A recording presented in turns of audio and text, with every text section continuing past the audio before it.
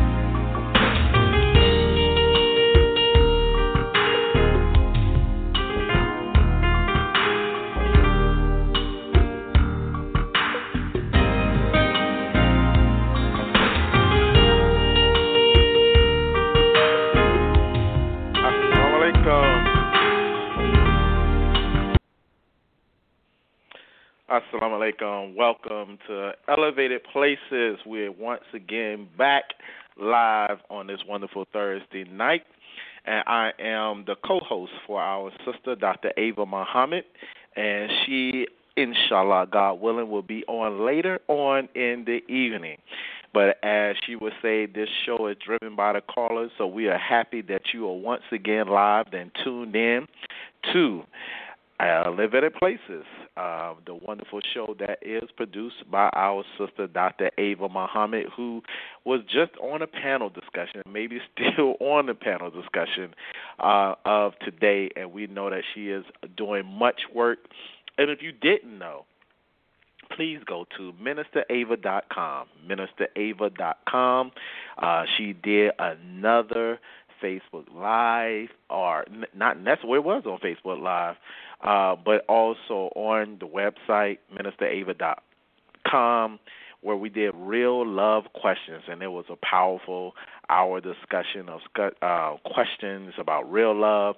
So part 1 and part 2 are there, as well as the book, Real Love, and we want to make sure that you go get that. We give a shout-out to Sister Donna and also our Brother Troy, for a great assistance, and Sister LaShawn and Sister Kim, who was our interpreters for yesterday evening or Tuesday evening. So it was a wonderful live broadcast. So also we want to make sure that you, if you haven't heard, July 4th, the Honorable Minister Louis Farrakhan delivered the earth-shaking world premiere of The Criterion. If you have not seen that, go to NOI.org, NOI.org. You can also find it on YouTube, The Criterion by the Honorable Minister Louis Farrakhan. We want to continue to watch, listen, and parse all of that as we're watching what he has revealed from God unfold in our very eyes. Also, every Sunday, 10 a.m. Central, 11 a.m. Eastern at NOI.org, we will hear life-giving teachings of the Most Honorable Elijah Muhammad taught by the Honorable Minister Louis Farrakhan. We have been blessed to hear from Student Minister Abel last week, and, of course, the National Spokesperson, Dr. Ava Muhammad. And we have been blessed regularly by the National Student Assistant to the Honorable Minister Louis Farrakhan, Student Minister Ishmael Muhammad. So we want to make sure that you tuned in. And, of course, every Friday night is our study circle at 7:30, as well as on Wednesday night, the time and what must be done. So just want to let you know, once again, this is Brother Terrence Muhammad. You can call in 563-999-3065, 563-999-3065. Press 1 if you have a question or comment. But we want to go ahead and get this on the road. And for those that hear my voice and wonder where your sister is, we say, God willing, she'll be on the show, and we will be waiting on to hear her. But meanwhile, we want you to enjoy the conversation, and we want to bring on our first contributor to this wonderful conversation. She always brings this great voice, this very powerful amount of information straight from the shy, And she's not going to be, even though she's from the Chi, I hope she's not going to be shy tonight and not talk about some of her live feeds that she's been doing lately on Facebook Live, giving us some great information. Her book is just going crazy, and you need to know about her book. But first, she's going to talk about some issues of COVID-19, but she will not lead the conversation without giving us some more about some of the great instructions and lessons she's been teaching us on Facebook Live. Our Sister Mariam. Welcome to the show. Assalamu alaikum.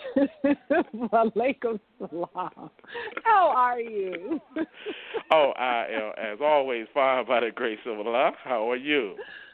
Praise be to Allah. I'm well. I'm well. A little bit exhausted, but I'm well. Thank Allah. Of course. Yes. COVID. We'll talk about COVID first. Some important things going on out there. Of course, COVID has gone nowhere. And we have colleges and schools that have opened up, and now they're having the case of COVID that is rising. So some of them are closing back again or will be closing back again. There was two reports that I found to be a little bit quite disturbing. One that hit a little closer to home than I would have liked it to, and that one is, of course, how the assistant of Tamika Mallory has tested positive for COVID. And I did not like to hear that. I didn't want to hear nobody around our beautiful sister testing positive. She's doing such a beautiful work, and I'm praying that does not affect her at all. And the other thing is our athletes that are testing positive for COVID. So one report says that for the Big Ten athletes, that 35% of them that had COVID now show signs of inflammation on the heart muscle. This is very, very important because some people are really not realizing the residual effects of COVID. A lot of people are surviving COVID, yes, but you don't want to live with what the residual effects are that come with the survival rate. Having inflammation on your heart is extremely dangerous. It can prevent the heart from having the ability to function properly. It can cause you to have a stroke. It can cause you to have a heart attack. It can cause you to go into cardiac arrest just suddenly because of the inflammation on the heart. There's only so much that our heart can actually take. Not just that, it also leads to other issues. So some people may think that, okay, I got a little inflammation on my heart, I'll get through it. Well, no. Inflammation on the heart also causes cancer. Yes. Now, people may not think it, may not even consider that or think of that, but absolutely. Having inflammation on the heart can cause cancer. It can cause autoimmune diseases. There's a lot that it can lead to. We don't want that. So please continue to stay safe, continue to be cautious, continue to wash your hands, wear your mask. I'm starting to see us getting real comfortable. I even had to correct a couple of our brothers that were like in a huddle together or what have you, and they having conversations, and I'm like, I understand we get excited because we haven't seen each other in a while. But at the same time, I don't know where you've been, and I don't know who you've been around. Put your mask on when you're having conversation. Go ahead and keep that social distance in place because a lot of us are not symptomatic. So just let me go ahead and take the temperature, and then if your temperature checks out, I'll go ahead and let you in. That's not always good enough because some of us may not have a temperature. So just be careful. Be absolutely careful at all times. We don't want COVID, and we don't want the residual effects from COVID. And with that being said, yes, Brother Terrence, I have been blessed to be a part of some Facebook Lives. You have. Whatever. Brother Brandon is doing the Black Wives Matter movement, where we were discussing the importance of that because some people think that black wives just don't exist anymore. So that really turned into an empowering discussion just for women, period.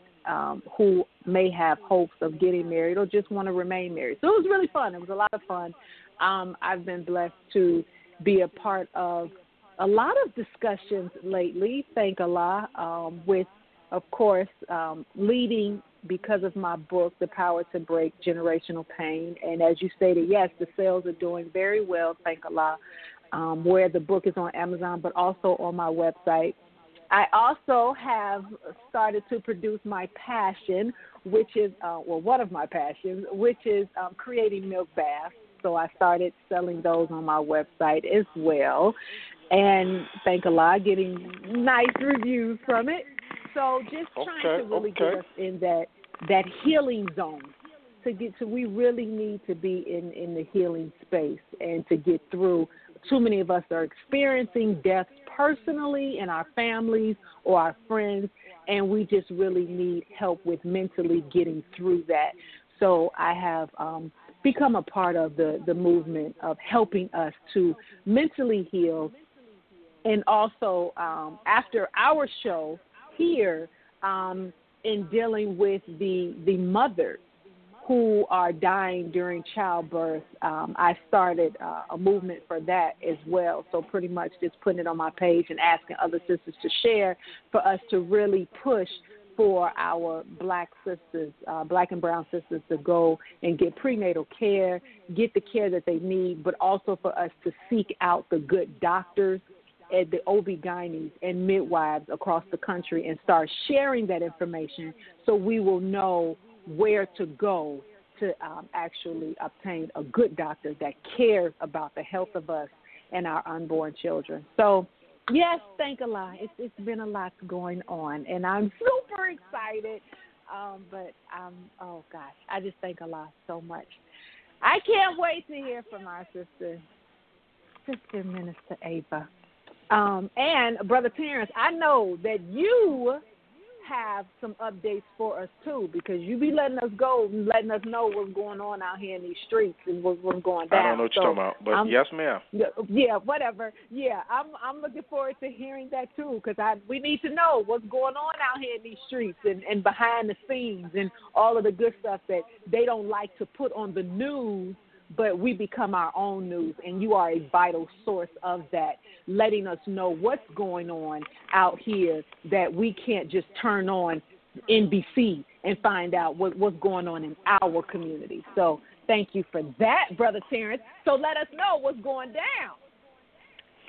Oh, boy, this is so wonderful and fun. Once again, you're tuned in to Elevated Places. Thank you so much, Sister Maria. Man, we will be following up with your information about our Sister Tamika Mallory, who we love, we care about. Also, our Sister Linda Sassour, who's out there on the front lines, and our brother, my son, in Louisville, Kentucky. They took residence in Louisville, Kentucky, to make sure we kept up the case for Breonna Taylor, and everybody know about what's going on about our sister Breonna Taylor and the murderers and killers of Breonna Taylor and everything that's going on. There's a lot going around that case, and please continue to follow what is going on around her.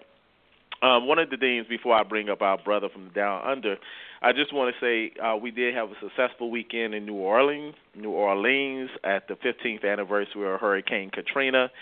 We paid respect to our ancestors and those that were lost down in New Orleans in the 9th Ward. We was by the levees, and which is very interesting because people in New Orleans that talk about Hurricane Katrina, we talk about the hurricane, but some people say they remember after the hurricane it was calm and it was a sunny day, and then they heard an explosion, and some people even say they saw smoke.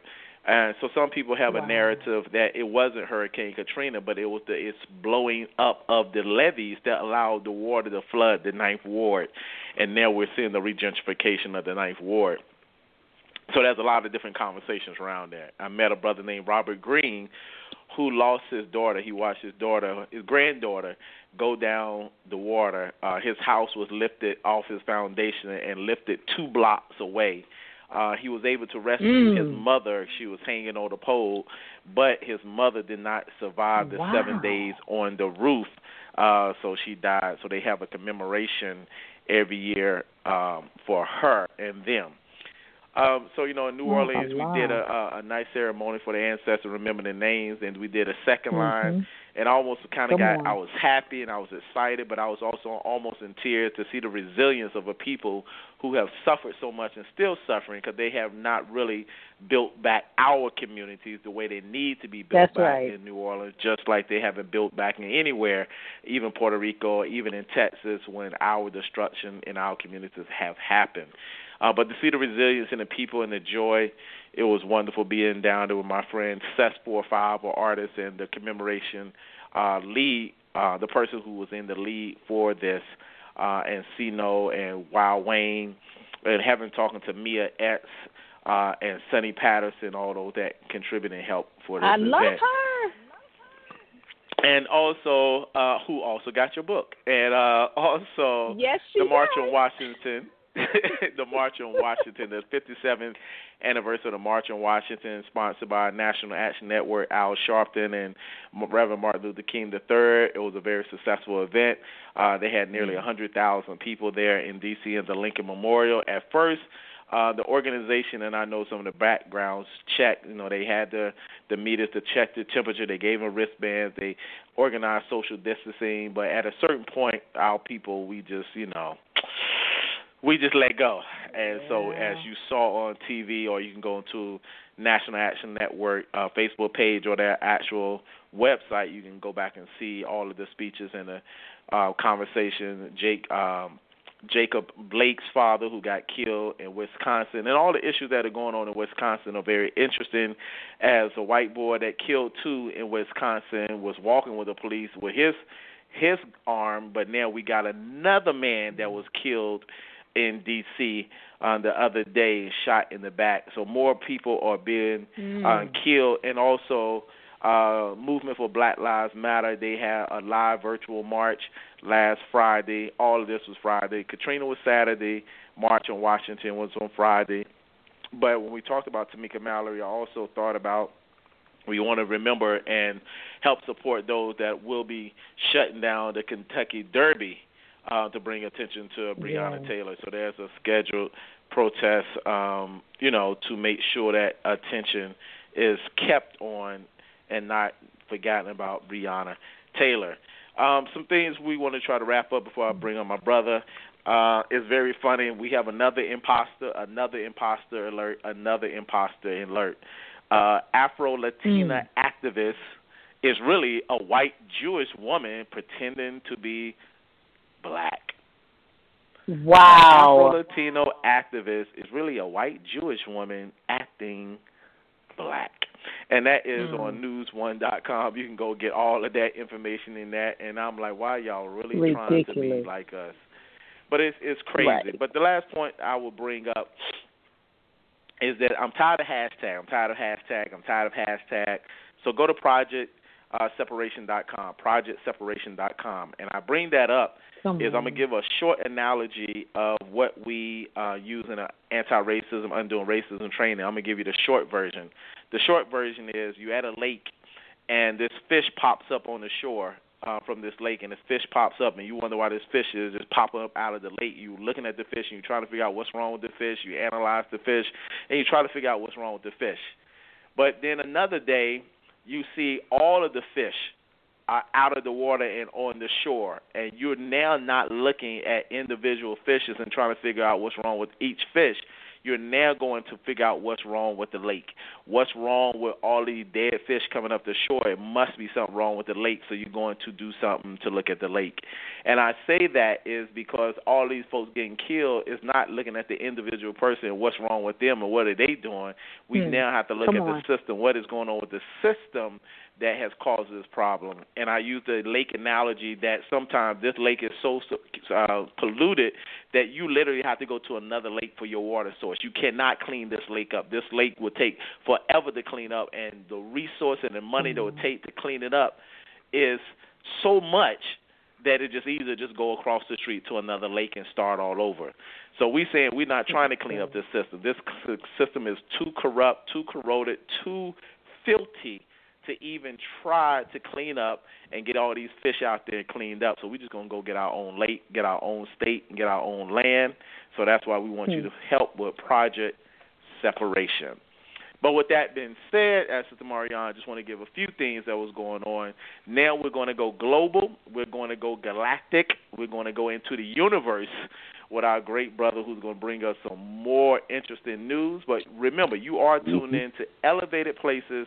The show was sponsored, and whose show it is, Dr. Ava. She's not here right now, but we want you to stay on the line and be here and enjoy the rest of this show. But Brother Ruben, come on, bring us that universal and global report. Assalamu alaikum. Wa alaikum salam, family. How you all doing today? Fine, by the grace of Allah. Great. Praise be to Allah. Well, here in the land down under, like everywhere else in the world, the number one topic is COVID.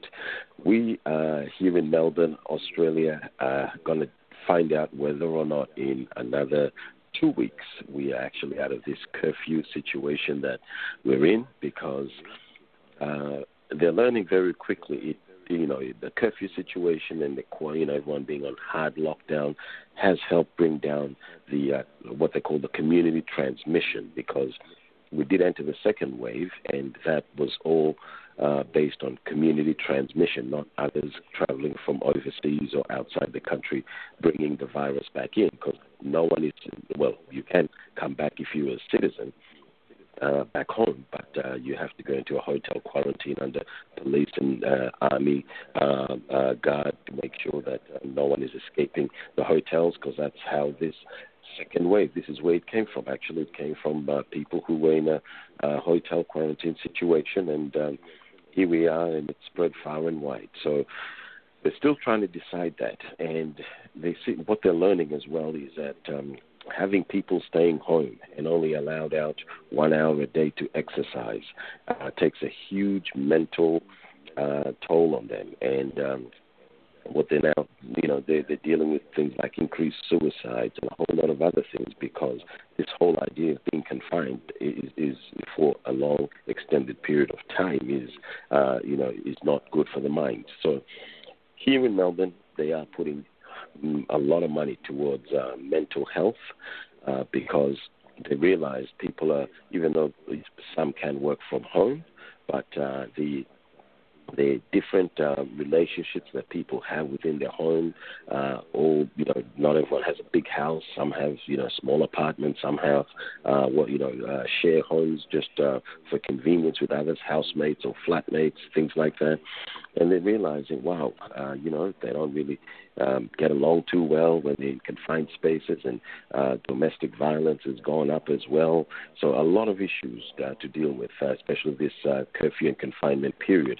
And they are debating as well, do they continue it for another 6 weeks and to try to completely eradicate any new community transmission cases? But we'll know more about that later on today. They're giving us an announcement, and from that on we'll have a stage-by-stage undoing of the lockdown restrictions, and they're trying to bring the economy back. But, we're in a completely different world now. This is a COVID world that we're living in, and things are never going to go back to how they used to be, and that's one of the things we've got to get ready for. Here in Australia as well, we have had some incredible weather, and the minister told us, watch the weather. We've had freak storms come out of nowhere and, start tearing down trees. Trees are falling on houses.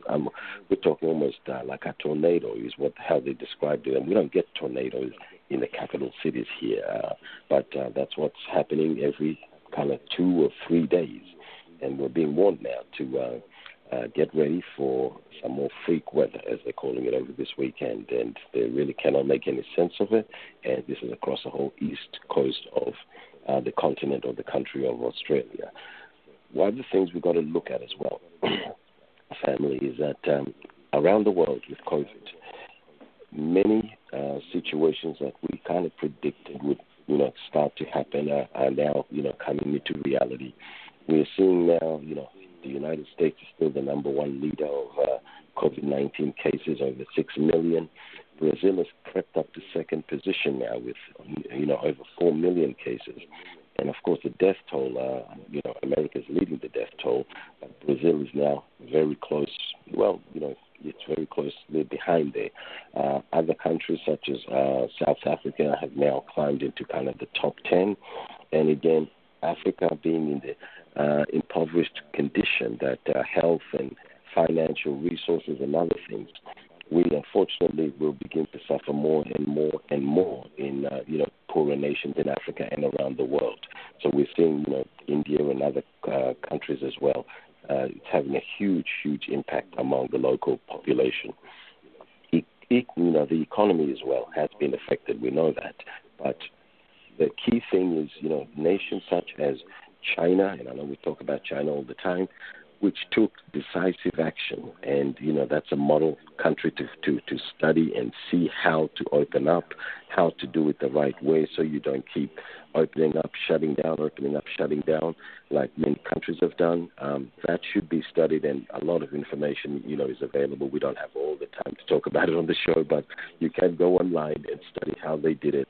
And countries like Vietnam, New Zealand is a good example. Australia is not bad too, but economically, I'm not sure how we will recover, simply because many industries like hospitality, restaurants, and things like that, many have closed their doors for good. They've said, look, there's no way we can keep going like this. It's been 6 months, and there's no income coming in, and things of that nature. So a lot of things going on around the world. Keep looking up above your heads, because while we've been so focused on what is going on here on the ground above our heads, lots of activity with so-called UFOs, as they say, and right behind that as well, many nations are continuing to send space probes to the different planets, the different kind of missions, and you can go to the NASA website and read some of those for yourself, and the European Space Agency, because again, they continue to bear witness to what the Honorable Elijah Muhammad told us about the planets and those who inhabit those planets. He taught us about the inhabited planets in the theology of time. So I don't want to take long, because I want to hear from Sister Dr. Ava Muhammad and the listeners and callers. So please join us, call in. We want to hear from you. Brother Terrence will give you the number, and let us continue to follow all of the instructions that the Honorable Minister Louis Farrakhan has given us, so that we can have a chance to make it safely to the other side. Assalamu alaikum. Wa alaikum salam. Thank you, Brother Ruben, for that wonderful and powerful information. Before we go to our next contributor to this wonderful conversation, I got to ask you a question. And it's an obvious question, but then there may be some deeper things that you already know. Why are people trying to go out and do all this space exploration? What are some of the reasons or claims for it? I know you have a deeper analysis, but what are some of the reasons why people are out there? Well, they tell us is to try and find, search for extraterrestrial intelligence is what they call it. SETI is the acronym they use. The reality of it is one of the things that were the behavior patterns, if we were to study what the Honorable Elijah Muhammad told us about the nature of this man and how he wants to extend his time. This is the made man, mankind, as they call it, to extend his rule on the earth more than what he was permitted, is he wanted to get access to knowledge and technology, certain kind of knowledge and technology.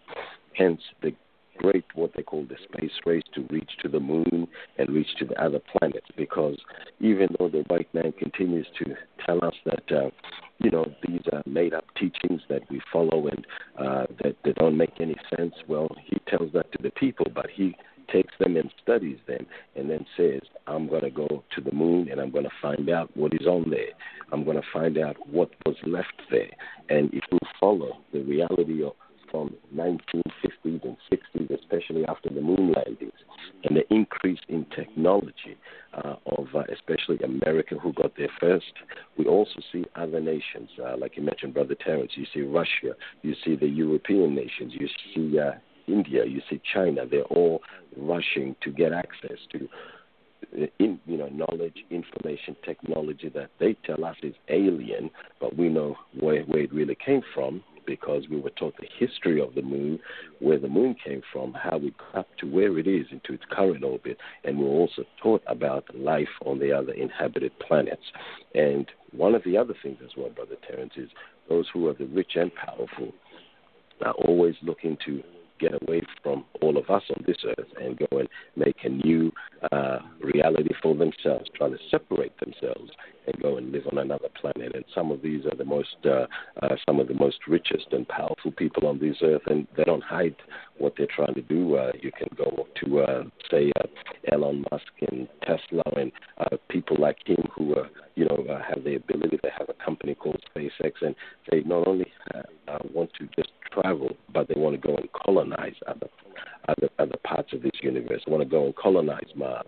So the pattern is the same. Like when they were let out of Europe, they went around the world colonizing and taking the natural resources and enriching themselves. They want to do exactly the same on other planets, but we are comforted by the fact of what the Honorable Elijah Muhammad gave us over 40, nearly 50 years ago in the Theology of Time.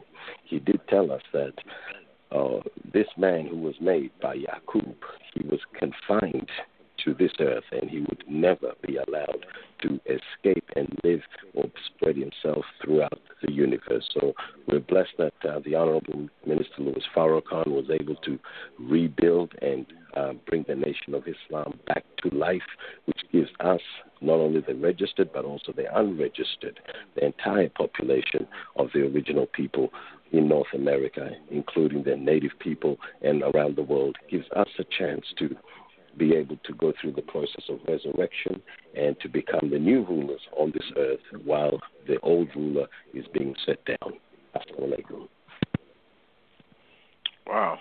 Okay. Well, alaikum salam. That was powerful. So that's a lot to digest. That's a lot to digest, Brother Ruben. You always bring so much to this conversation.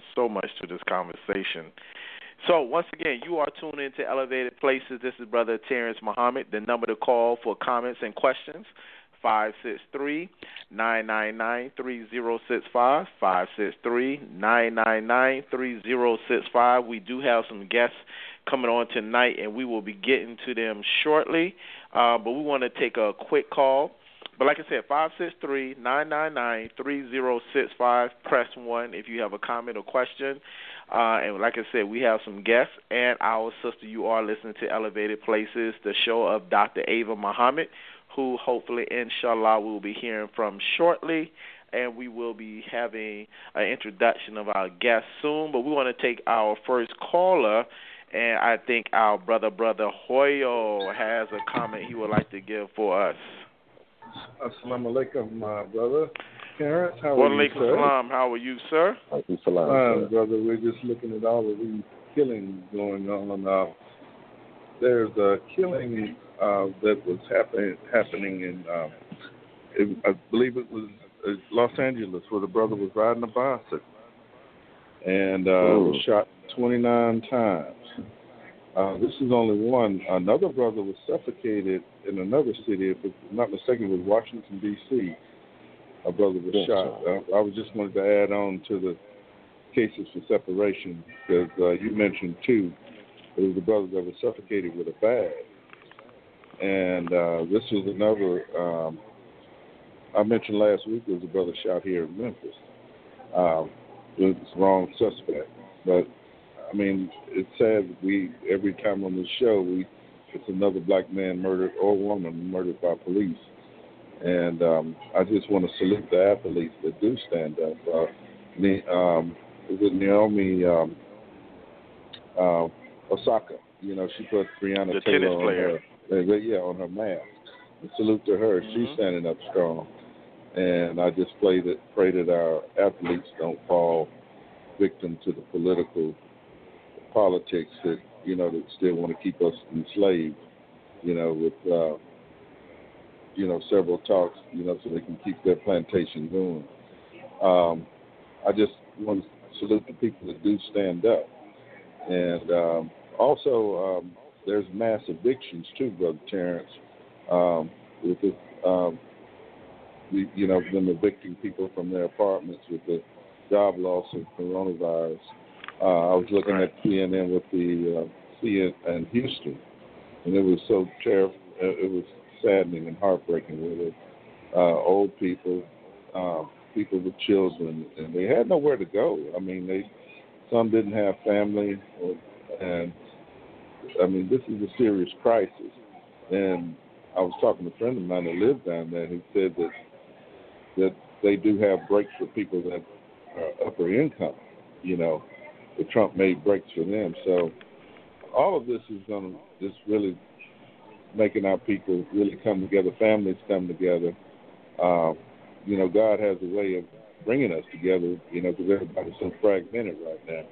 And it's going to force us to grow our own food and all the things for the Nine Ministry, we've been talking about in the Nation of Islam.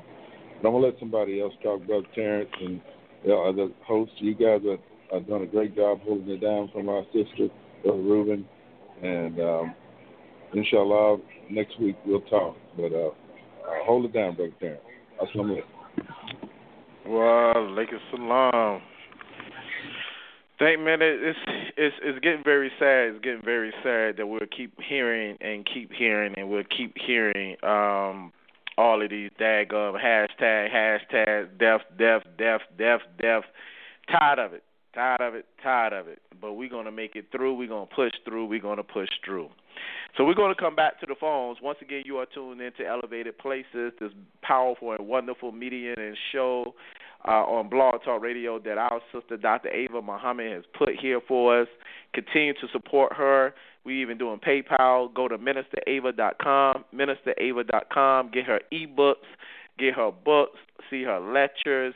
Please nurse on his wonderful wisdom, the national spokesperson of the Honorable Minister Louis Farrakhan, our sister Dr. Ava Muhammad. And she has opened this platform, this wonderful show, to all those to just come over here and speak and talk. But right now we're going to bring on a powerful sister who's going to introduce our guest for the evening, and also just going to give us some words as she always gives us some powerful contribution to this wonderful show. Help me to welcome Attorney Pamela. Assalamu alaikum. Wa alaikum salam. Yes, How sir. are you? Brother, I'm fine by Allah's grace and mercy, Brother Terrence. And assalamu alaikum to Sister Mariam, and assalamu alaikum to Brother Reuben. Wa alaikum salam. Yes, it's so wonderful to speak with everybody and be on our panel, be a part of this panel on this beautiful show of Dr. Ava Muhammad's The Elevated Places.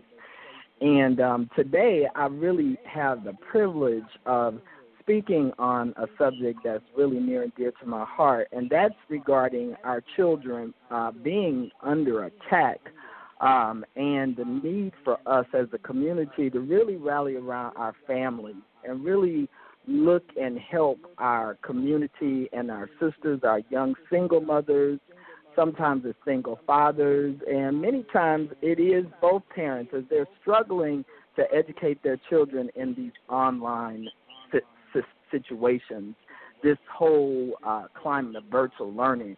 Because as we know, since COVID has been in effect and the schools have been closed down, parents have been educating their, they've been facilitating their children going a lot of times to these public schools using these virtual learning platforms. And so this past weekend, myself along with some other sisters in the community, we wanted to help empower parents, and we had a back-to-school conference. It was entitled Empowering Families during the COVID back-to-school pandemic time period. And one of the sisters that was on our panel, she's with me tonight. Her name is Dr. Deborah Green. And Dr. Green is on the line, and before she gives the greeting, I just kind of wanted to give us a little background about Dr. Green. She has she had a master's in social work, a master's degree in social work, and she went on to get a doctorate of education recently because one of her major focuses was seeing how our children are often penalized in the public school system, because she has a background in Children's Protective Services. She actually worked as a top administrator in the state of Texas, and actually was over several regions. And so she was able to observe firsthand this problem of disproportionality, where as a result, for example, in Texas, black children, I believe, were 4.6 times more likely to be reported to CPS, and then 5.1 times more likely to be. No, you didn't get dropped off. You there? Sister Pamela. So I'm going to wait and see if she jumps back in. We can't be having that because I know she was going to bring it. Oh, wow. All right. Well, we're going to keep it going. We're going to give it a few seconds, a few moments to see what's going on. But once again, you are tuned in to Elevated Places, 563-999-3065. Press 1 for a question or comment. But I just wanted to add Sister Mariam that she have anything that she wanted to add before she has to jump off and go and do some more work on another call if she's still with us.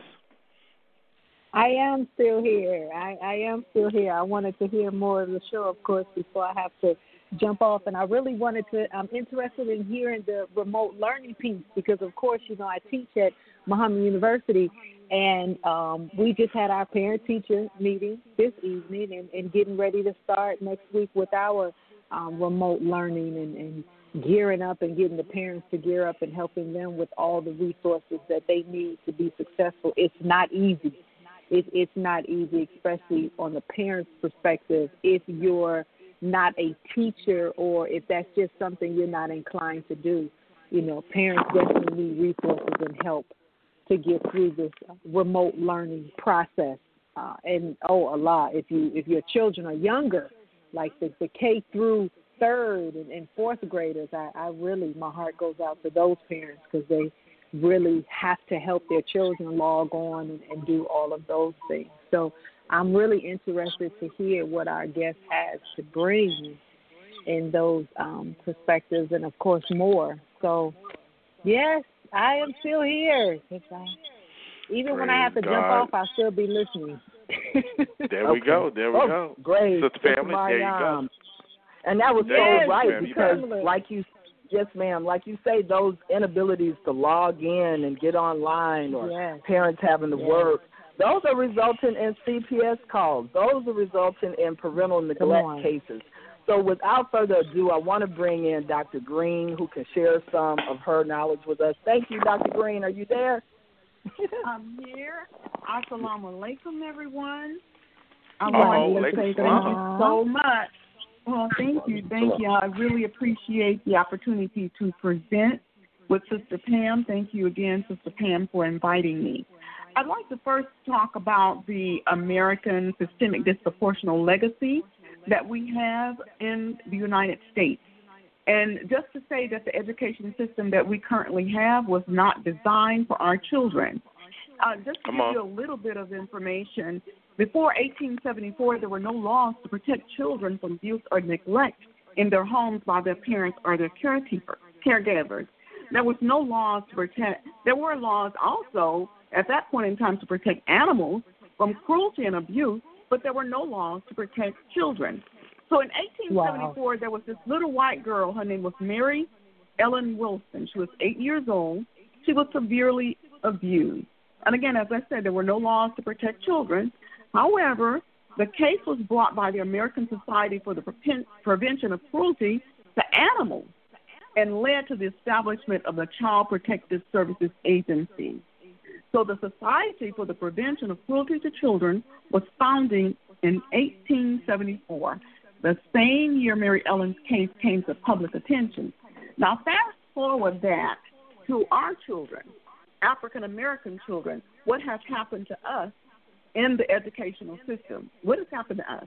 So for African-American children, we continue to suffer unequal treatment despite laws, despite constitutional amendments from 1865, 1868, and 1870. There's many state legislators that have been enacted. Laws decreed that black and white children could not ride the same buses and attend schools, the same schools at the same time. We remember that. It took until 1951. Remember the date, 1874, for Mary Ellen Wilson, the year it was brought to attention. They established something for her, for little white children. But it took until 1951. Linda Brown, an 8-year-old African-American girl, was not allowed to attend an all-white segregated school. It was only a few blocks away from her home. Instead, she was bused 5 miles away to a school for African-American children. So everyone, you've heard about it. You've heard about the school board was sued on behalf of Linda Brown, 1954. But you may not have known the difference between what happened to the little white girl and what happens to our children. Widespread racial segregation was instituted, and it took years and years and years before we could just even get anything that was near educating our kids. They were prevented from even being educated, and then when they were, then we didn't get the same thing. So moving forward, talking about some of the drivers in the child welfare system, we know, as Sister Pam has said, that black children are represented in the Child Protective Services system at a higher rate than any other population. But it's not just in CPS. It's in the criminal justice system, the juvenile justice system, and the education and special education services system. So that brought me, as a person that worked with Child Protective Services for over 30 years, to a place where I wanted to know, let's look at that education system a little bit closer. Now, the opportunities that we see today, it is both an opportunity for us, but we have to be aware that there could be some red flags for African-American families. The opportunity comes in that we see what's going on in a virtual environment. Even though they're looking at us, we also see them. So we have to be aware of what the training for CPS currently is. CPS currently trains teachers that they need to be considerate still, be aware of the factors of maltreatment that they may not have noticed before. So, for example, they need to pay attention to whether or not, while the child is virtually learning, what about the caregiver? Are you seeing the caregiver in the background? Does the caregiver appear overly stressed out? What are you seeing in the background? Does it appear that some children there are being neglected or abused? And then also, they even have them trained down to talk to children about things like that. Does the child appear to be hungry? And then is there some type of change in the child's behavior? So it's a very, very dangerous environment that we can be in. So how can parents arm themselves? Parents need to understand that they have power. We have power. And so because they see us, we also see them. So, yes, simple things. Walk past. First thing about stage your entire environment so that when you have a virtual environment, then they're not peering into all that is in your home. Have the children sort of like to face a window, a wall or something maybe behind them, something clean, so that you don't see what's going on in the home. That's number one, because it's in the eyes of the beholder. And what they may see the same type of situation with a white child and the same situation with a black child or brown child, and they may interpret it very differently. So we have to be really, really careful with that. Then the parents, understanding their power, need to make sure that the teacher sees them at least once an hour. Just kind of walk by to let them see you and let them know that you're there. That's important. Also, I would say that for parents, this is a time for them to join together to understand their strength in numbers. And so if there's a parent group, parent-teacher association, any type of parent advocacy group, and if there is none, create your own, because there is safety in numbers. And if you see something that appears to be not appropriate, then you need to bring that immediately to the attention of the school system.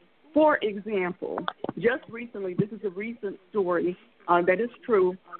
One particular teacher wanted, this is in a PE class, so she wanted the children, gave them homework, and said to them that what they needed to do is videotape themselves about exercising, the various exercises that she had shown them, 10, 15 minutes, and upload it into the system. Now, mind you, in that particular virtual PE class, she already had the kids to be able to exercise, and she saw them all exercising. So why does a PE teacher need to have pictures of kids exercising? But that maybe that's innocent. But what she did do that wasn't as innocent, in my opinion, is to have the kids to look at a 10 or 15-minute video of someone who had the potential to become a perpetrator, because he was saying to the children, oh, make sure you share my information with other kids, and, you know, things that are very, very inappropriate. Share this with your friends. And exercise itself seemed okay, but all of that sharing puts our children at risk and at danger. So it's incumbent upon parents to be able to make sure that they have their eyes on the teachers. There are wonderful teachers, very, very good teachers out there. Our kids go to public schools. I'm a product of public schools. My mother was a teacher. And so my children, both of them, adult children, are educators. So I know that there are some good teachers. But we're talking about systemic injustices of systems, and so parents need to beware. Yeah. And, you know, Deborah, thank you so much for sharing that, because in these legal systems, you know, it's very, very broad, and it gives a lot of room for discretion. For example, what they're taught to look for is a reasonable cause to believe a child has been abused or neglected. So oftentimes we found that there is racism and bias in these systems because in the eye of the beholder, oftentimes they will falsely accuse black children or misinterpret what they're seeing. So if a parent, for example, has a child who's truant, or they've missed some school programming, you know, or, for example, there was a black mother who was working as a hairdresser, and she was reported to the Children's Protective Service because she didn't answer her phone. And this is in a span of only 30 minutes. So they, you know, called her back to back in 30 minutes, time period. And because she may have been, doing one of those chemical treatments or something, she maybe couldn't pick up the phone right then. That was, falsely looked at as being a potential child abuse case. And, these are some of the things because, like, in the black community, they say that black children are, I think, 53% higher rate of being investigated by Child Protective Services. So, whereas they say 37.4% of all children experience a Child Protective Service case by 18 years, they're saying with black children, it's 53%. So it's getting so bad. I mean, one child got reported because her mom allowed her to run around the block for a little PE, little exercise, and maybe the child, her mom didn't see her because she went around the block, things we used to do. And lo and behold, someone actually investigated that. They actually called in a case on her.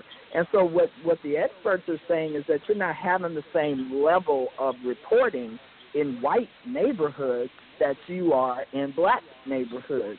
Schools are calling DCF in the suburbs where kids are blowing off their online schooling, said one expert.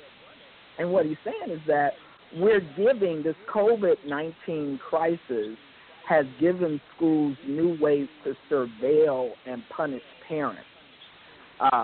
And this is happening for things like online absenteeism and, as Deborah said, video conferencing, that's allowing teachers to just see inside of your family's home. So, I mean, this is difficult. We're trying to get these children educated, I guess, but I think parents we got to empower our parents to understand they are accountable. We do want our children to learn. Some people in the black community are saying that this opportunity to have virtual learning is actually freeing children, and that they are becoming better educated, and that they are having better connections to their parents, their moms, times that we had never been able to really spend with our children. We're actually having this one-on-one time, so there's a real positive.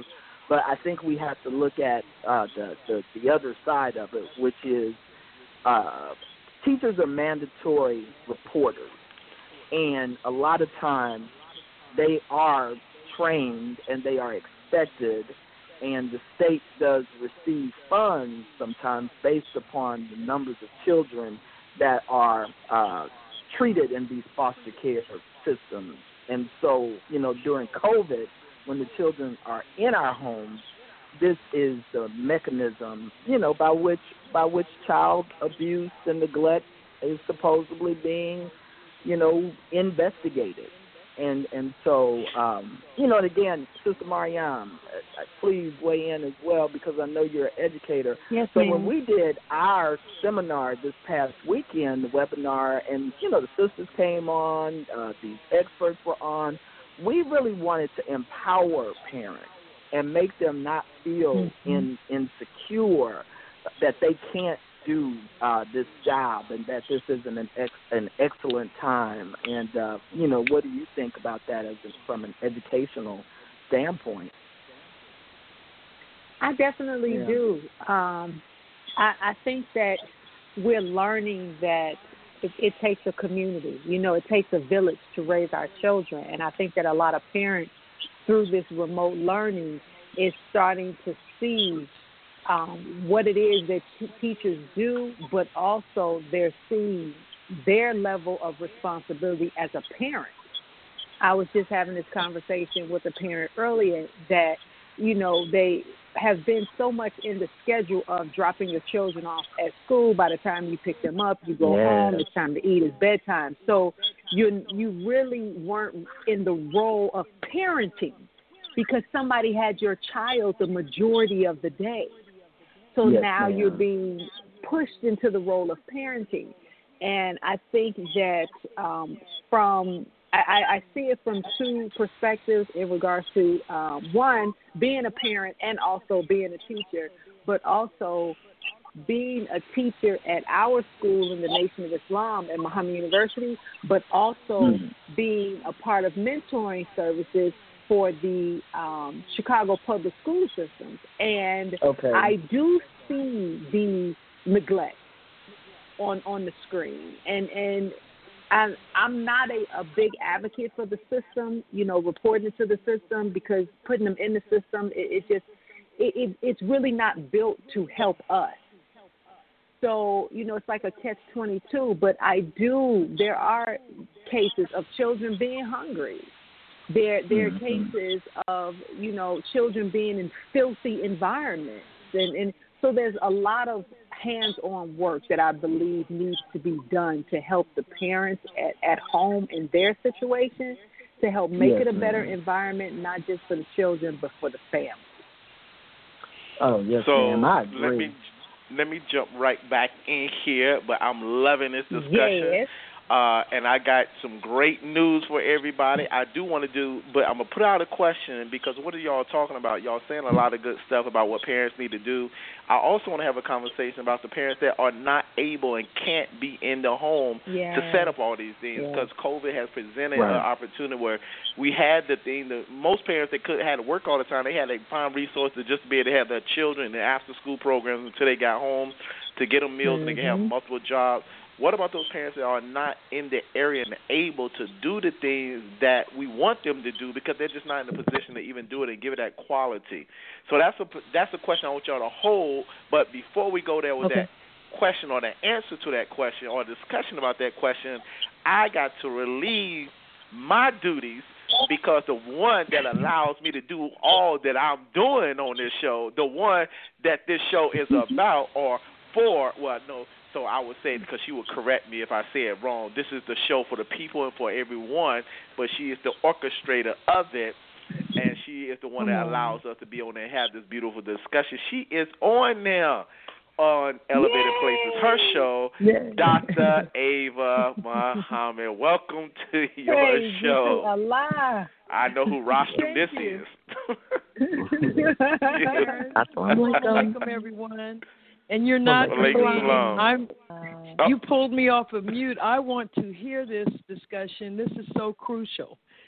So I'm here, and I'll come in later on, but I don't want to break up the flow of this. This is crucial information and perspectives that we're being given. So carry on. Yes, ma'am. Well, I got my instructions. Question. And me too. Go ahead. Yeah, I'd like to jump in and answer that question. And I think, and thank you. Hello, Dr. Ava. Again, assalamu alaikum. I'm so happy to be here. This is Deborah Green, Dr. Deborah Green. Thank you. And I just want to say that this is a time for us to come together. This is a time if there's someone safe, a big mama down the street, somebody. Absolutely. As Black families, we've always helped our own. We have a history of that, and we would have never made it. Right. So this is a time that we need to reach out to our community and find the supports that are within our own community to help one another. And this is a time where people need to know where to call for help. And it's not generally outside of our system that we really get the best help, because I know that there's neglect that exists. I know that there's truly abuse that exists. I know that 1 out of 10 kids have been sexually abused. I know all the numbers. But as I said before, it's really in the eye of the beholder, but I know some other data as well. I know that I have seen kids come into the system, grow up in the system, and then their children and their children's children come into the system. I've seen kids age out of the system, and when we remove them from their families, that environment that was neglectful or supposedly abusive, they have better odds if they would have remained in that environment. That's right. With their families. And that's data that you can find. That is true data. And so I just want us to be able to understand and to connect with the strength that we have within ourselves and use one another as support systems. Yeah, and that's so I love that. Because, and I love that. Let me push back just a little bit and push back. And this is not, because I agree with everything you said. Let me push back. Well, how is it that, because that community that you're talking about don't exist today, so how do we do that? We're not back in that day where the community was sticking together and we was united and we was together. So how do we build that? Yeah. And if I could say, Brother Terrence, we came together on this issue. I met Dr. Green back in the early 2000s, and there was a Black lady that was the head of CPS, and Dr. Green was like second. And they brought that issue to the community by encouraging churches and individual stakeholders, because when I heard them say that the children would have been better if you would have left them in their home rather than if you removed them, I was just through, and because that just lets us know, like the Honorable Minister Farrakhan says, we have to make our own communities decent and safe places to live. So with the Coalition for the Preservation of the Black Family, that's an organization, grassroots, that we all come together on, and we came on the premise of kinship. Because if a parent is struggling, if our parents who have so many issues, they're young parents, they're poor parents, because most Black people are taken, their children are taken because of neglect. And a lot of times neglect just means poverty. So we came together because we say, okay, if you can't raise this child correctly and keep them safe, maybe your relative can. And the system even pushes back on that. The system doesn't want Black children to even be with Black families. This is where you're seeing all this homosexual, people raising children or white people raising children, because they're actually destroying the ability to keep children with their own families.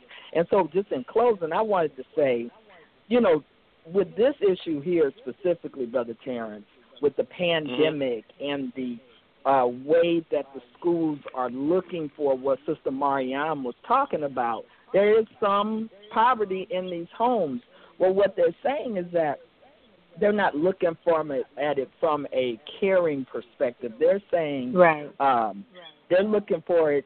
In fact, it never touches base on any of the issues children are experiencing during the pandemic, such as social distancing, such as not being around friends, sudden changes in routines. They're not looking at the issue about whether or not this pandemic has one parent not working, so it's not coming to the same system that's supposed to help the families is the same one that's penalizing them for these failures. So that's where you're at a disadvantage often when CPS comes into your home, because you do have all of these issues. Like there's a lady whose child had some special needs, was kind of acting out. She came to get help for that from one of the specialists, and the next thing you know, 2 days later, CPS was knocking at her door on a case talking about neglect, trying to take the boy. So, of course, she felt like, wow, I wish I wouldn't have even reached out if I was going to get penalized for seeking help. So we've got to do this. That's what we're saying. Or, Absolutely. Yes, sir. And that's very interesting that you said that, because one of the things that happens in law enforcement, as we've been watching, a person calls for a mental health case. Someone looks like they're mentally deranged, they need help, we're seeking help, so we call 911, and the police arrive and the person is dead. There's no mental engagement, there's no mental health. So it almost seems like the same way with the homes, and you call seeking assistance and you're penalized, and it actually is a worse situation than actually getting benefit and help in that process. Yeah, same situation. It's like a trap. Brother Terrence, real fast before I understand Sister Tiffany Muhammad is on the line, and she's another advocate and attorney out of Los Angeles. I think, Sister Tiffany, Sister Rona said your mic. Are you open? And she has worked with children as a tutor. Yes, ma'am. Having a tutoring company as well. So I wanted to bring you into the conversation, Sister Tiffany. Oh, thank you so much. Can you hear me okay? Yes, we can. Yes, ma'am. Oh, alhamdulillah. Alhamdulillah. Assalamu alaikum. Wa alaikum salam. It's an honor and a privilege to be online. Thank you so much. I'm out and about, so I'm just making sure you can hear me. But it's, like I say, it's an honor to join this conversation. Like Dr. Ava mentioned, this is such a crucial topic in regards to our children, sheltering in place, educating in place now. But I was just sharing with Sister Pam, as she stated, that I was a state provider for the state of California, and I was blessed to work in our district's Title I schools with our children who are low income, who has a lot of problems, and a lot of times are in group homes and have CPS cases out. So that put me directly in contact with their parents for those who are at home still. But I was just sharing with Pam, it was to me, with the racial tech gap, I had shared with Sister Pamela that one positive in this situation is that our children are able to participate and maybe close the gap in regards to the racial tech, the gap that exists. So that's just one thing. Of course, the devil and the universal, as we call him, the universal snooping devil with his surveillance, that's another thing. And I think Dr. Green did an excellent job in describing the need for a protocol. We can remedy that. We can inform our parents and students to, put yourself with a window in a background, in a wall for your background. Everybody doesn't need to be in your home. And on the other side, we have to also remember that our children, they've been on games and they've been on different devices, not such as programming and coding, which it looks like that's the direction that they will be made to change to, which is a blessing for one more positive in this sheltering and educating in place. But I just want our children and our parents to be motivated. Of course, it's a vulnerable time that we're all in, COVID-19. That's, what it is. But if we just remember what our minister, the Honorable Minister Louis Farrakhan, pointed out July 4th, 2020, in his criteria address, that he told us that this is a pestilence from heaven. So we have to look at it. We're at home, and our children are back with the village, back with the support. So it's time to take our children back and make the best of it. Yes, there is necessary to be a protocol, to make sure that we do it correctly. I heard Sister Pam talk about that PE class. It's going to be a lot of inappropriateness because we know that this education has been in fail mode for the past century. We know that the root of the white man's education is rooted in falsehood. So we have to balance it out, go into this new world order, take our children back, learn to be responsible again, and really follow the guidance of the Honorable Minister Louis Farrakhan, because he already told us the remedy is we must reconnect and repent with the heavens. So that's all I like to say, and I'm really grateful. Thank you so much, and I will stay on the line and listen as I do every Thursday. Thank you. May I add just one more thing? And I know that time is short, but I just wanted to add one more thing, and that is it's really critical for parents to listen to your children. And it's also critical for parents. We touched upon it, but it's critical for parents to understand that it is their responsibility to educate their own children, and that starts at a very young age from the womb. You should always be educating them, explaining to them about who they are, explaining to them about their body and who others are as well. And so another thing is there's like a group of parents we have seen that have really, as one of the sisters said, the parent just kind of drop their kids off and just leave them and don't worry about them because that's the school's job. And so we have that mentality. And so sometimes it's not always what teachers are saying that is the correct thing. So please listen to your children. And if they say that they have some problems, parents need to really trust your own instinct and trust the child's instinct and look into that situation because, again, abuse and neglect is in the eyes of the beholder, is systemic.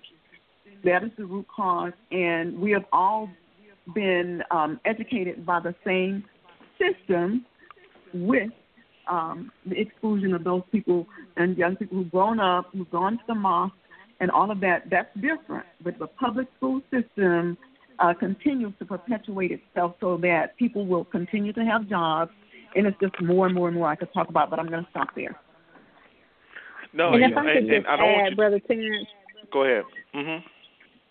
Right before I have to drop off, I just wanted to add that we have to understand that the parents need to be educated too.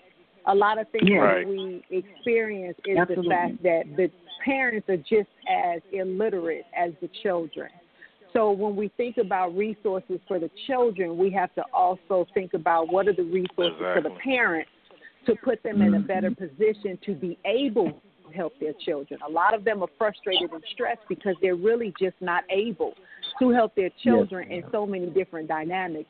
Even when you look at in the state of Illinois, they're adding $325 per child on a person's link card for food every month while we're on remote learning. However, if you're living in a food desert, if you don't know how to properly purchase food, you're still going to the store with that extra money buying Flaming Hot and food items that are non-nutritional and not really good for the child. So we have to develop the plan and the resources for our women and also our men too. There are fathers in the home who need to be educated to help our families be back the way that we were. So it's a job that everybody just has to take up, whatever your role or position may be, but to understand that when we say to the people, you're the parent and your job is to educate or assist in the education of your child, we have to always remember most of the parents are illiterate and they need help too. Yes, ma'am.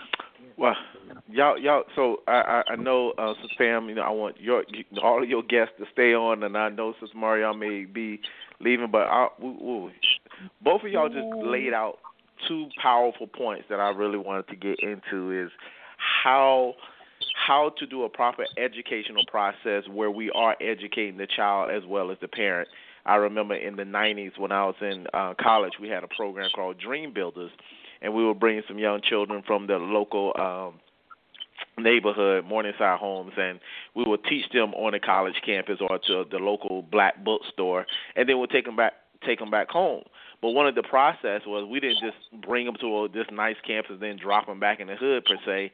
We actually engaged with the community, the things that was going on in that particular community, and actually what was going on in their home. So we dealt with the whole child, not just for a tutorial. And I'm just saying, I'm just trying to wonder what is that process that we should be working on as we're trying to educate our children, but also, as Sister Mariam so eloquently said, like now, I'm watching so many memes and so much stuff on social media, parents like pulling out their hair trying to help with their children's work because they don't know what they're looking at because it's a whole new reality. Right. Or what is it that we need to help the totality of the child and the parent to make this a successful process. And I got another question or something else, but I'll come back to that.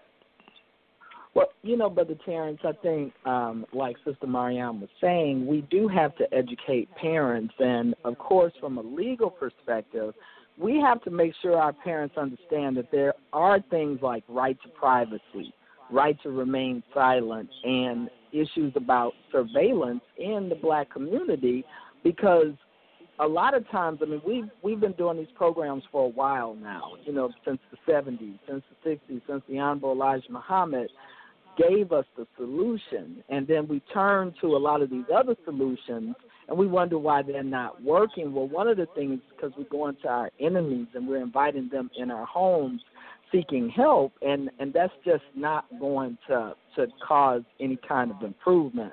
As we speak right now, the American Bar Association is having a seminar in the middle of September, right around September 17th, 18th, and it's called White Supremacy in the Child, Manifesting in the Child Welfare services in the community. And so they're admitting white supremacy is at the root of these systems. So that's the thing. We've got to get our families to understand that we've got to make our own community safe and decent places to live.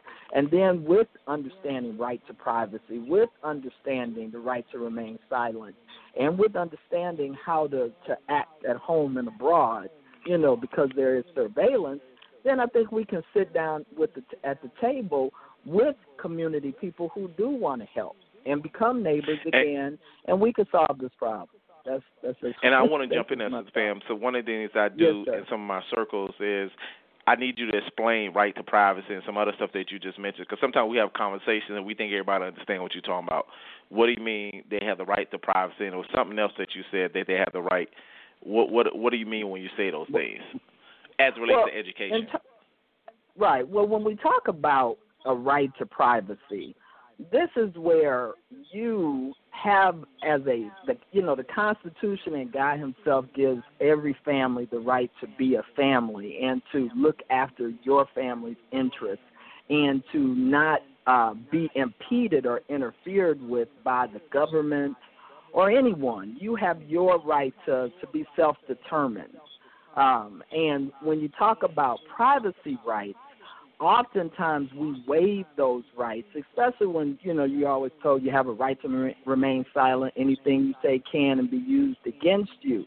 Well, at most times when you're telling issues that are very sensitive to your family, either making it or being successful, you're actually giving up that right to privacy and turning over information to people sometimes who may not have your best interests at heart, who really may use your chaos or the confusion or the poverty that exists in your life against you to come back and say, well, you're not a good parent because you can't feed your child, or, your check came up missing, so therefore that means that you're unfit. These are the type of situations that we see. And so sometimes you need to make sure that you're talking to people who will respect your culture, your background, and sincerely want to do what's in the best interest of your child, as opposed to taking, your worst problem. And so that's what I mean by things that are privately going on in your life that you would like to do better with, but it may be a negative. And so you may not need to share that with a person who's a mandatory reporter at that time, who's going to not sensitively use it, to help you. For example, Dr. Green, in these cases, for example, Brother Terrence, when parents are accused of committing some kind of child abuse, let's say neglect, let's say a mother left and went and got her check. That's what we've heard lately. Parents don't have babysitters sometimes during this COVID because everybody's sheltering in place. But then the parent has to leave and go get their check so they can pay their bill. And so now the children you're abusing your child. You're neglecting your child because you left them at home. And so the point would be that, a lot of times you're going to be given what they call a service plan in order to get your child back, because now the children have been removed from you because you had to go get your check. And so these service plans are supposedly like things that will improve your life. But if the people who are trying to supposedly help you don't care about your life being improved, then this will be used against you. And ultimately, your ability to keep your family intact is going to be terminated and impeded. So you really need people that are who may know better on how to achieve some of the goals. Like, for example, someone who, I don't know how to cook, but you go to a sister who really cares, and she'll teach you how to cook. And then when you have to present that to people who may be judging you, an authority figure, a law enforcement person. You still there? Hello. She keeps dropping off. I don't know if she keeps dropping off. Well, we're gonna come back, but we have a question. I got some more questions, but we're gonna go to the phones. And Sister Donna from Memphis has a comment. Sister Donna. Lake Salam. Can you hear me? Yes, we can. Yes, ma'am. Oh, okay. You got to me so quick. I wasn't quite ready. I'm sorry. You got to get ready. Always be ready. Yeah, I got to always be ready. I really am appreciating this program, and as I'm listening to Sister Pamela, it put me in the mind of what the Honorable Elijah Muhammad said, and our Savior has arrived in terms of this educational institution won't even be utilized. And we're seeing the breaking down of it, but we were also taught in Study Guide 16 of the Self-Improvement Study Guides to put ourselves in the position when we reach 100% dissatisfaction. So as I'm hearing what's going on in these different places, we really are, with what we've been given, primed and poised to take advantage of this. So I'm just really appreciative of what Sister Pamela is sharing, too, in terms of the knowledge of things such as right to privacy. But we have to, with what we know, come together and place us in that position as we see this system breaking down. They're not going to be able to pull it back together the way that it was before. That was my little comment. Right. Well, that's a good comment. And I want to add on to your comment, Donna. It's like, we got to get back to that. And I think it was I wanted to go back to, I guess, you had mentioned something about trusting the children. And one of the things that we have found, it's a couple of things. When we talk about, I think you used the word white supremacy, we really got to break down what is white supremacy and how does that manifest in a systemic way in systems that are not just pure hatred, but curriculum, structure that actually is producing negative outcomes for our children. But I think one of the things I was, wanted to have a conversation about is how does it manifest when our children act out in behavioral ways when they're just bored and they're actually geniuses and they're just not getting what they need from the teachers, and they just kind of, do the disciplinary thing, but they actually are trying to, like I said, they're bored, they're not getting what they need more, or or the whole other side of it is, like you said, listen to your child and understanding when something is going wrong with them physically. But I'm just wondering, how does that work? When a child is telling you they're not learning or they're bored, how do we respond to that, and how do we give them more when a system is not trying to elevate them and push them higher?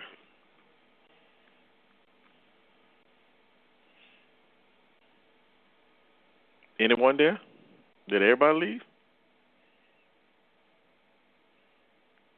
All right. It's just you. I'm here. Okay, you were there. Okay, can you respond? Because I don't know where everybody went. No, I can't. It looks like Sister Tiffany is still here, and I don't know if she wants to respond. Yes.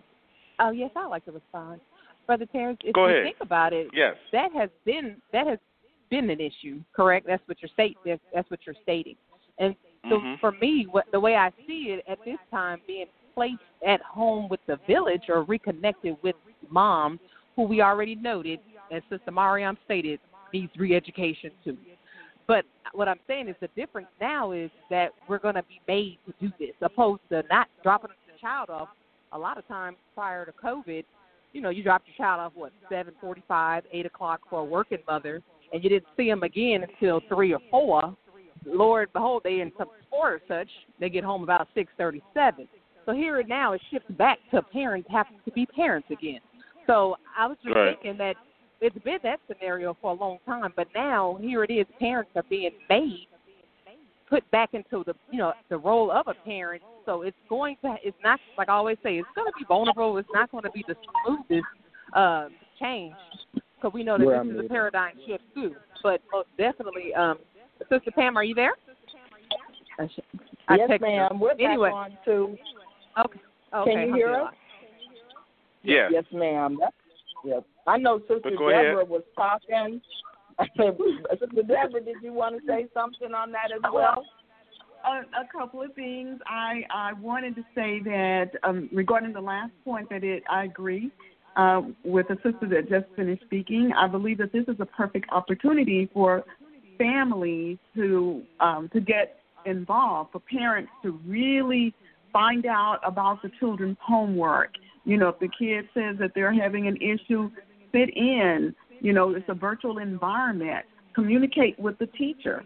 And it may be hard at first because maybe you're not used to doing it, but step out of your comfort zone and go ahead and communicate. And so that's really what the Coalition for the Preservation of the Black Family is about, is to bring things like this to light so that we can work within the community and work with those people who work within the community.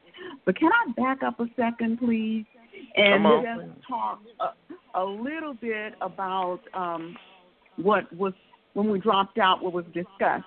So Sister Pam knows that we've done things such as we did a workshop before, and I did 10 things you should know about Child Protective Services. So when Sister Pam started talking about the right to privacy and things like that, I wanted to jump right in and say a couple of things. And that we know that the state law requires that anyone who believes that a child has been abused or neglected, that they must make a CPS report or report to law enforcement. And we also have to understand that CPS investigates anonymous reports. Sometimes they close reports without investigation if there's no real foundation. But that's the first thing I wanted to make.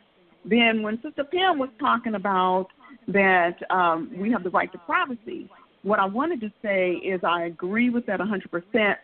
And one point that I made in the training that I do is that you have the right to remain silent. Anything you say can and will be used against you in a court of law.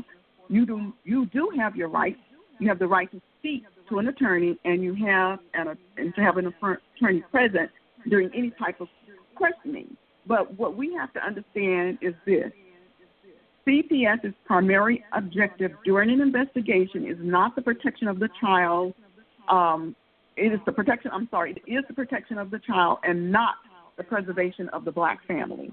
And not the preservation of any family. It's about protecting the child. So the system was not made for us, and it's not on our side. And so we have to understand that, because it is in the eye, again, abuse is in the eye of the beholder. So going back to what Sister Pam said, so your right to privacy, what do you do about that? You say you need to know that you do not have to allow anyone to come into your home just because they knock at your door and say they're from CPS. You don't. Ask for identification. All CPS staff have identification cards. Politely ask to see their DFPS identification card. And if the caseworker is accompanied by a police officer or others, leave them at the door and let them know you'll be right back. Get a pencil and get paper. If you can, stay as calm as possible. If you can speak to them outside of your door, that's what you do. Write down the police officer's name. You know what? I'm going too much into detail. But there are some things that we can do as families and as parents to protect ourselves. I think I need to cut that short because I was going into a little bit more detail than what you asked for. But the main thing is that we need to understand our rights. Right. Yes, ma'am. And Deborah, can you, I think when he talked about the racism and whether or not the white supremacy is actually shown, can you share with them about the zip codes that we had where black neighborhoods were, focused, and this is where most of your cases were coming from, and how when we looked into that, we saw a lot of racism in those numbers. Yeah. Yeah. So we, Sister Pam and I have been talking. We talk about this quite often, but you all are familiar with predictive analysis, and so the state uses that as well. No. And when we dug deep and we saw what was going on within the state, explain that. Yeah, tell them what predictive analysis is about a little bit. Yeah. Oh, okay. So you got a bunch of calls. It's simple. Okay. Okay. So go ahead and talk about predictive analysis. Do you want me to do that?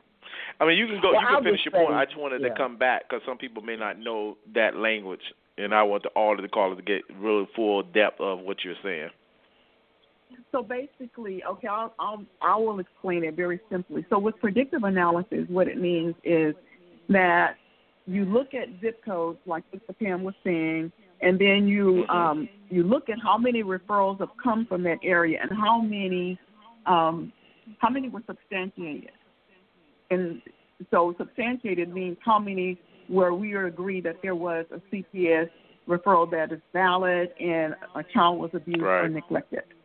So when that occurs, then we look at those numbers, we crunch the numbers, and then you can predict based on those numbers, unfortunately, that the referrals are going to come, more cases, et cetera. So that's predictive analysis, looking into the future and seeing what you do. Very similar to what happens in the school system with by the time a child gets to third or fourth grade, then they can predict if that child is not reading, whether or not how many prisons they're going to build. That's another subject, but you know that occurs as well. So the same thing happens within CPS.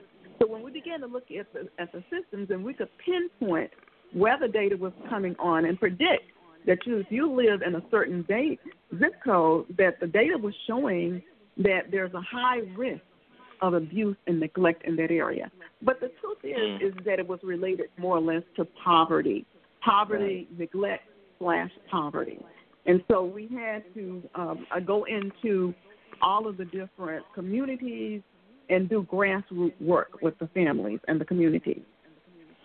Okay, yeah. Because based on those numbers, that's how they targeted the community. I think that's kind of key. They target black communities because of these numbers, and that may or may not be applicable. They're just numbers. They're not real, they're not looking at people and individuals and situations and, like she said, poverty. And so then they're just making these sweeping brushes to say, well, all people who live in this community are black and they're guilty, and so these are the people that we target, and we look at them. And it goes back to the recognition, Brother Terrence, and I'm going to let it go, but it goes back to the recognition of us as chattel, not as people. We belong. The system still doesn't look at the black family as being separate from really the slave system where they own us. They believe they own our children and our families, and so. Yeah. And part of my discussion. And part of my discussion for that, and I really want to always thank Dr. Ava, because one of the gifts in Dr. Ava, not only just being a national spokesperson, she's a lawyer, and she knows how to prosecute, how to defend. She's one of the best defenders of the Honorable Minister Louis Farrakhan, and she studies. She's not just emotional. She has passion in her delivery, but she does research. As you see her having all her written notes, so she gets the data. She's part of the research team to get all of the information to make the case. I say that is because what is going on, when we look at how people manipulate the data and the numbers, they say, just as you say, well, we got this based off this zip code, these problems, there's abuse in this community, so we got to send these caseworkers out in these communities. But the issue and the reality is there's a lot more abuse that's going on in the white community that just doesn't get reported or calls made. Me growing up in a white community at a young age, before I started switching over to the blacks, I remember the white children drinking the parents' alcohol, using the parents' drugs, and the parents being gone. And we talk about neglect. Parents would be gone for days and leave the children at home to do whatever they wanted to do, but there was no phone calls, so there was no data to say we need to go into these communities, or we just not going to even worry about those phone calls. And I use that because police today will say that the reason why we're in the black community is because y'all are the ones that call 911, even though that we know there's more drug sales and there's more drug use in white children in the community than in the black community based off the CDC numbers. But we know those phone calls are not made in those communities, or those reports are not made. So it's very critical that we connect that whole piece. When you say it's not just the data and the numbers of calls, but it's also connected. The abuse is connected to poverty. It's connected to the environmental things, and that's why the minister said we have to make our communities a decent and safe place to live. So I'm loving what you all are sharing, because I think we need to know how they are working on us. And I just you all have, we have this show. We have a few more minutes to kind of give us some solutions of how to combat this, how to deal with this stuff that's going on to our children.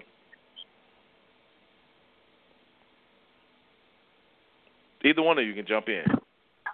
I think that you hit on it very, very well and very succinctly, and that we have to encourage our parents and encourage our communities to continue to do the work that we're doing, the work that you're doing, the programs that you're having, to have healthy communities and healthy families, to stay connected and safe during the coronavirus outbreak, that maybe we can, within the community, help our families, our parents understand that, we need to have rules for ourselves and rules for our children. Some of the things that we've already talked about, even down to explaining to children the importance of practicing social distances and, setting reinforcement, positive boundaries, and all of those things, and talking to parents themselves how to manage their own individual stresses.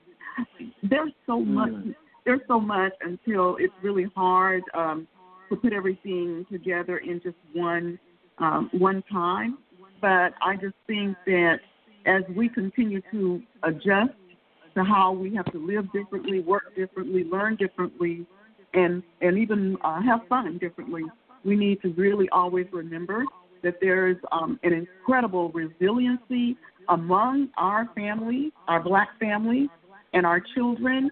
And I would like to see us uplift some of the positive things that are happening within the community and the things that the families themselves are learning how to cope. And I think that if we all kind of work towards that, we can continue work both inside and outside of the home to help each other. Yeah, excellent. Yes, sir. And just real fast, I just wanted to say, and because I know we have the time, for me, it was the Honorable Minister Louis Farrakhan for me that in the early 90s, he made the statement about who were our youth, and he talked about the cultivation, how our children will be who we cultivate them to be. And and so that negative perception that is often attached to our families who may be poor, but not necessarily, ill meaning. They're not criminals. They're not people who want to harm. We want to be upwardly mobile, so we have to look at our people through the eyes of what the minister teaches us, and then get out there and make our communities safe and decent places to live. And I think we can solve this problem. All right, so I want to. Oh, well, there she goes. I heard that voice. It's almost like the voice of God just came out of nowhere. No, I've been here. I'm listening, but go ahead. No, I didn't know if you had anything to add. I'm thinking about the educational paradigm. Study Guide 21. I knew we had someone who is part of the guest conversation, because I really want to, really have this conversation of, we see what the system is doing to us, but what are some things that we should be looking to do, like I said, for ourselves? What are those tools? So I'm trying to pull out of you all. We know what they're attacking and doing to us, but giving the callers and giving our listeners some practical and tangible things that we should be doing in our homes, and how we should set things up. Let me give you an example.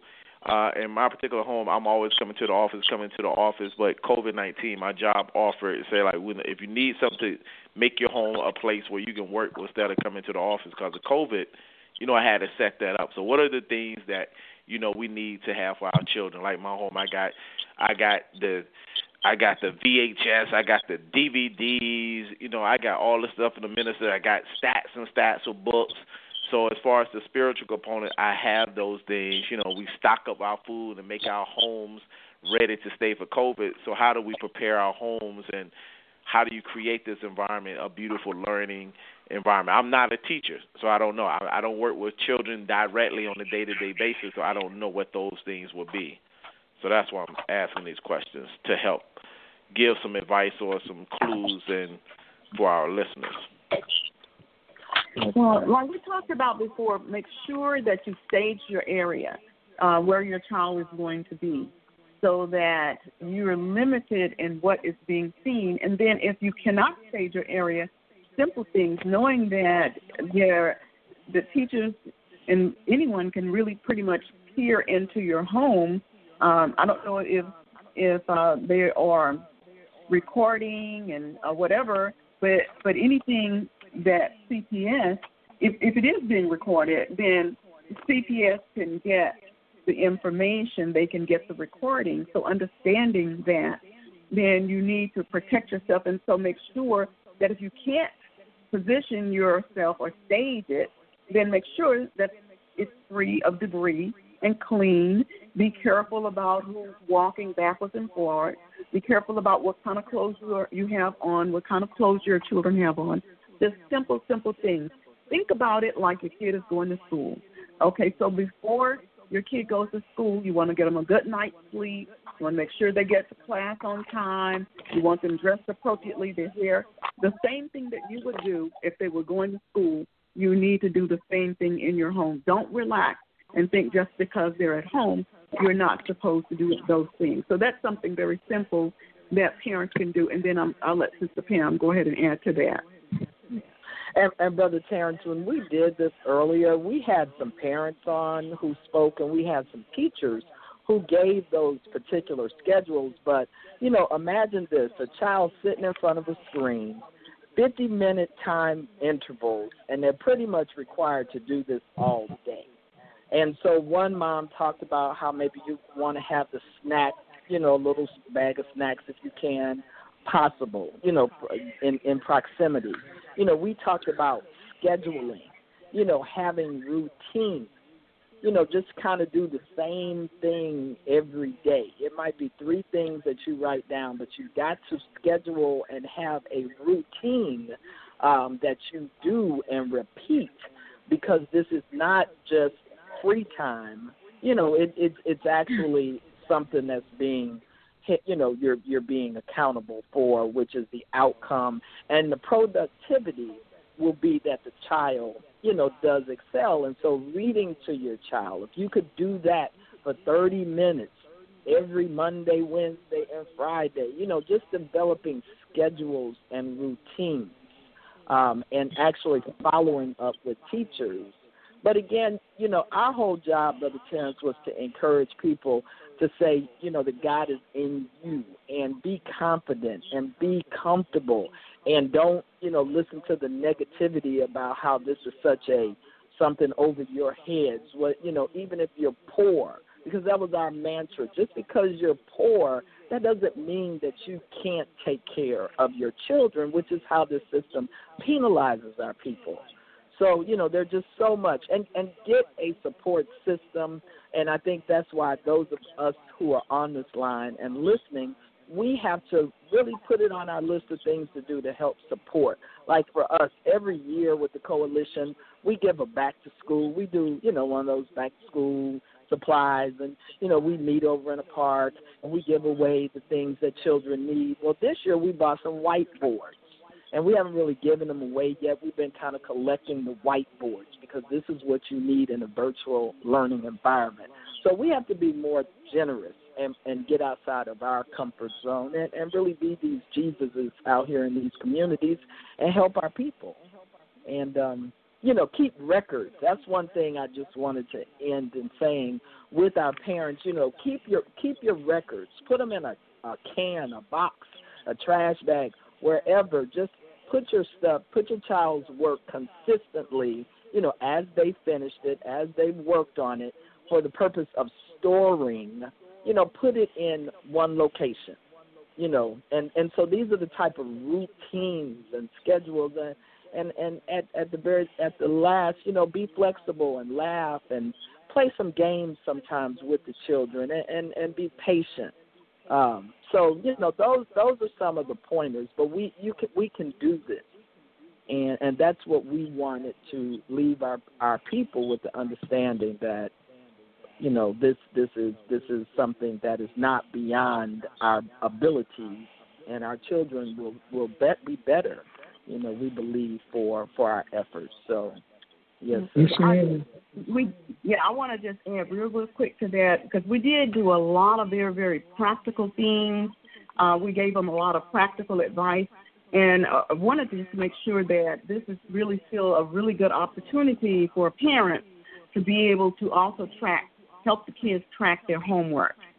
Be aware of the deadlines, and make for yourself deadline. So if a parent is at home, then one thing that would be good is, just to make sure that they have on their cell phone some type of alarm that goes off 10 to 15 minutes before one class ends, so that they can help to track their kids and help them out in this environment and making sure that they're ready and that they've done their homework. And the most important thing is for parents to try to have a positive relationship with the child's teacher. Look at the teacher as someone, as a support system, as an ally. We've said a lot of different things, but you want to start off really with making sure that you let the teacher know that you're there to support your child's learning, and you consider them someone that can help. And then, again, listen to your own gut feelings and listen to your child. As I left. Yes, ma'am. Oh no, I'll wait, because I was gonna just make some closing remarks. We're about at the end. This has been very enlightening. Very enlightening. And it's a wonderful discussion. And the basis, for me, a takeaway before we bring on Dr. Ava to close out, my takeaway from this whole conversation is that, I'm looking for these different things. I'm looking for y'all to drop this and tell me this and tell me this and tell me this. And all of that y'all told me is the things that we supposed to have been doing in the first place. And I think somebody had mentioned that. Is that the way we supposed to take care of our children, like check their homework. We supposed to be checking their homework. We supposed to make our homes a decent place for a learning environment for our children. In other words, COVID shouldn't have done that, but COVID has forced us to do that. COVID has forced us to be actively engaged in our children's work, because now we have to log them on and get their accounts and work with the school to make sure that our children are on their virtual learning and that they have a place to do that they have the proper snacks and food to do that. Zoom has different things where you can do different screens, but we got to actually now clean up the house, or make it a decent place, like you said, stage the setting for the child to have its optimum learning. And one of the things that was also brought up is listening to our children. Like, that's one of the things that we don't do. We don't listen to our children, or we don't pay attention to what really is going on in the school system. So,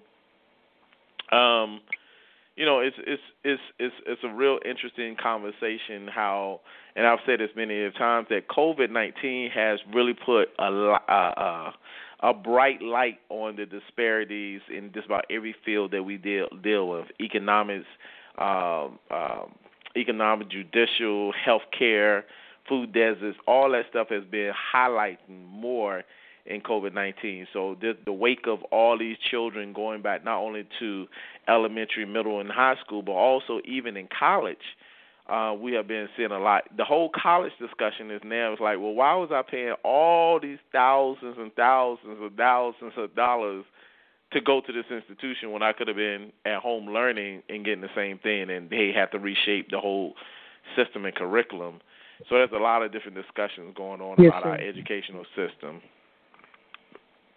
Well, just to circle back to what Sister Donna brought up about the writings of the Honorable Elijah Muhammad, the destruction of the educational system began about 40 years ago, and it's rooted in the will of God. And that is what Minister Farrakhan pointed out about transitioning. When you're transitioning from one reality to another, and we're living in a universal change. So this is dramatic. We're witnessing the final collapse of the institutions of America. The healthcare system was exposed by COVID. The educational system and public education is relatively recent and very recent in human history, but relatively recent in U.S. history. And what we're returning to is what is natural. And there is going to be a time period, we're all going through it right now, the difficulty of making that transition, because in the 20th century a system was created, and you all talked about it earlier, where parents go to work and children go to school and see one another just a few hours at the end of the day and less than that at the beginning of the day. And the black community has been hit very hard by the destruction of the bond between parent and child. Now we are experiencing a return to that, because none of these institutions or systems are ever going to return to what they were. I was just on a panel discussion and listening to some medical professionals, one in particular who was, actively recruiting black people and insisting on the importance of us participating in these clinical trials to get a COVID-19 vaccine out by the end of this year. And the brother who was speaking on it is brilliant with an incredible resume. But as he spoke, frankly, I kept thinking about Minister Farrakhan's categories of enemies, and that third one being scared to death Negroes. And he was oblivious to the questions coming from the viewers in the chat room, regarding the safety, regarding the history of vaccinations, which I had laid out earlier. And I had to come back and take some points on him. For example, the Food and Drug Administration only requires 50% effectiveness to green light a vaccination. Now, what type of nation is satisfied with 50% effectiveness? I never took any class. I don't remember from K through Juris Doctorate where 50 was anything but an F. It was a failure. This means 1 out of 2 people that get this vaccination, one of them, it does not work.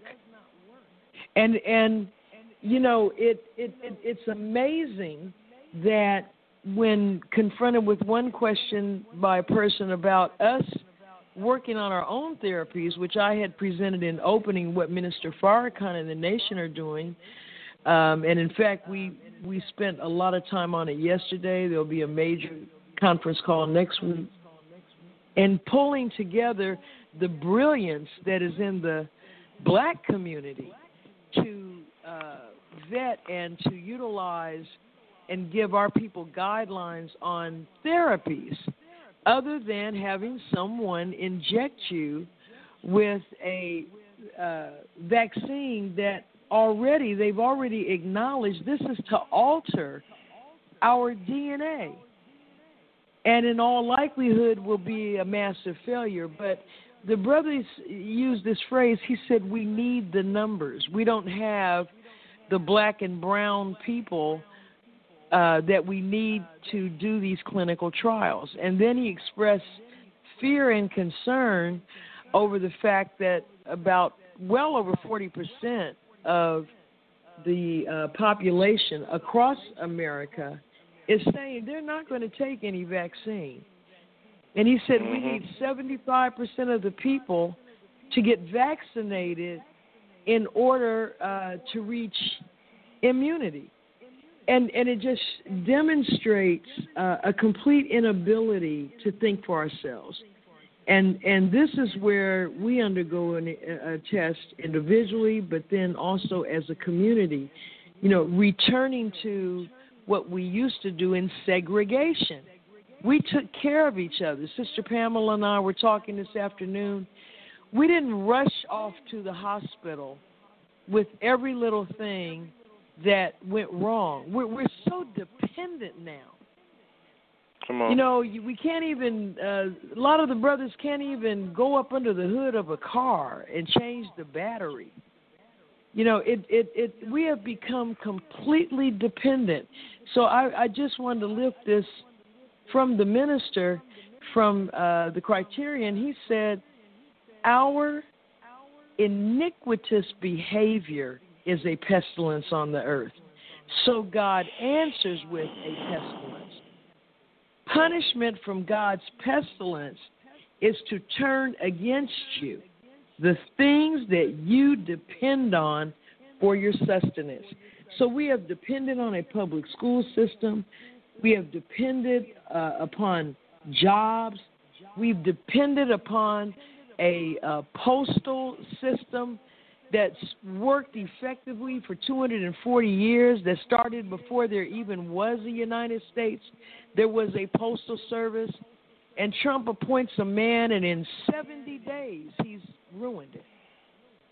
That's how you know Allah put Trump in there, because all of our institutions are being destroyed, but for the ultimate purpose of forcing us to separate from our enemy and go for self.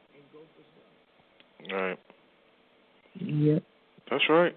Yep. So this has been an incredible evening, and I know I just heard the last 45 minutes or so of the program, but the information, first of all, just identifying the issue. I think a lot of us may not have been aware of some of the issues surrounding remote learning. The president of Howard University was on Chuck Todd's news program today, and he said that. He said the only thing being discussed about remote learning is Wi-Fi, whether everybody has Wi-Fi. But there are a lot more things that are needed by That's children right. other than Wi-Fi. But as Sister Pamela and the sisters are talking about, the primary thing a child needs are parents. Come on. And up until 100 years ago, children got their primary education at home. By the time they left home, which is at the age now you'd be completing high school, and if they did go to an institution of higher learning, they were already deeply rooted in self-knowledge. But I see we're out of time. My apologies. Yes. So thank you, Brother Terrence, for carrying this. And I want to thank all the members of the panel that enlightened us this evening. And, of course, Sister Rona Muhammad, Sister Mariam K., and Sister Pamela, you and your guests were just phenomenal. Hopefully we can continue this kind of discussion. Yes, I appreciate the time you all gave to this. Oh, so may Allah, thank you. Thank you so much for giving me the platform. Anytime. Come back, because this isn't over yet. And when this is over, when this, as the minister said, Allah's indignation in this virus, when it passes, that's when we really have work to do. Because we've got to now set up our own institutions. So may Allah bless us all with love and the light of understanding as we leave you in peace. Assalamu alaikum. Wa alaikum salam. Thank you. Bye-bye.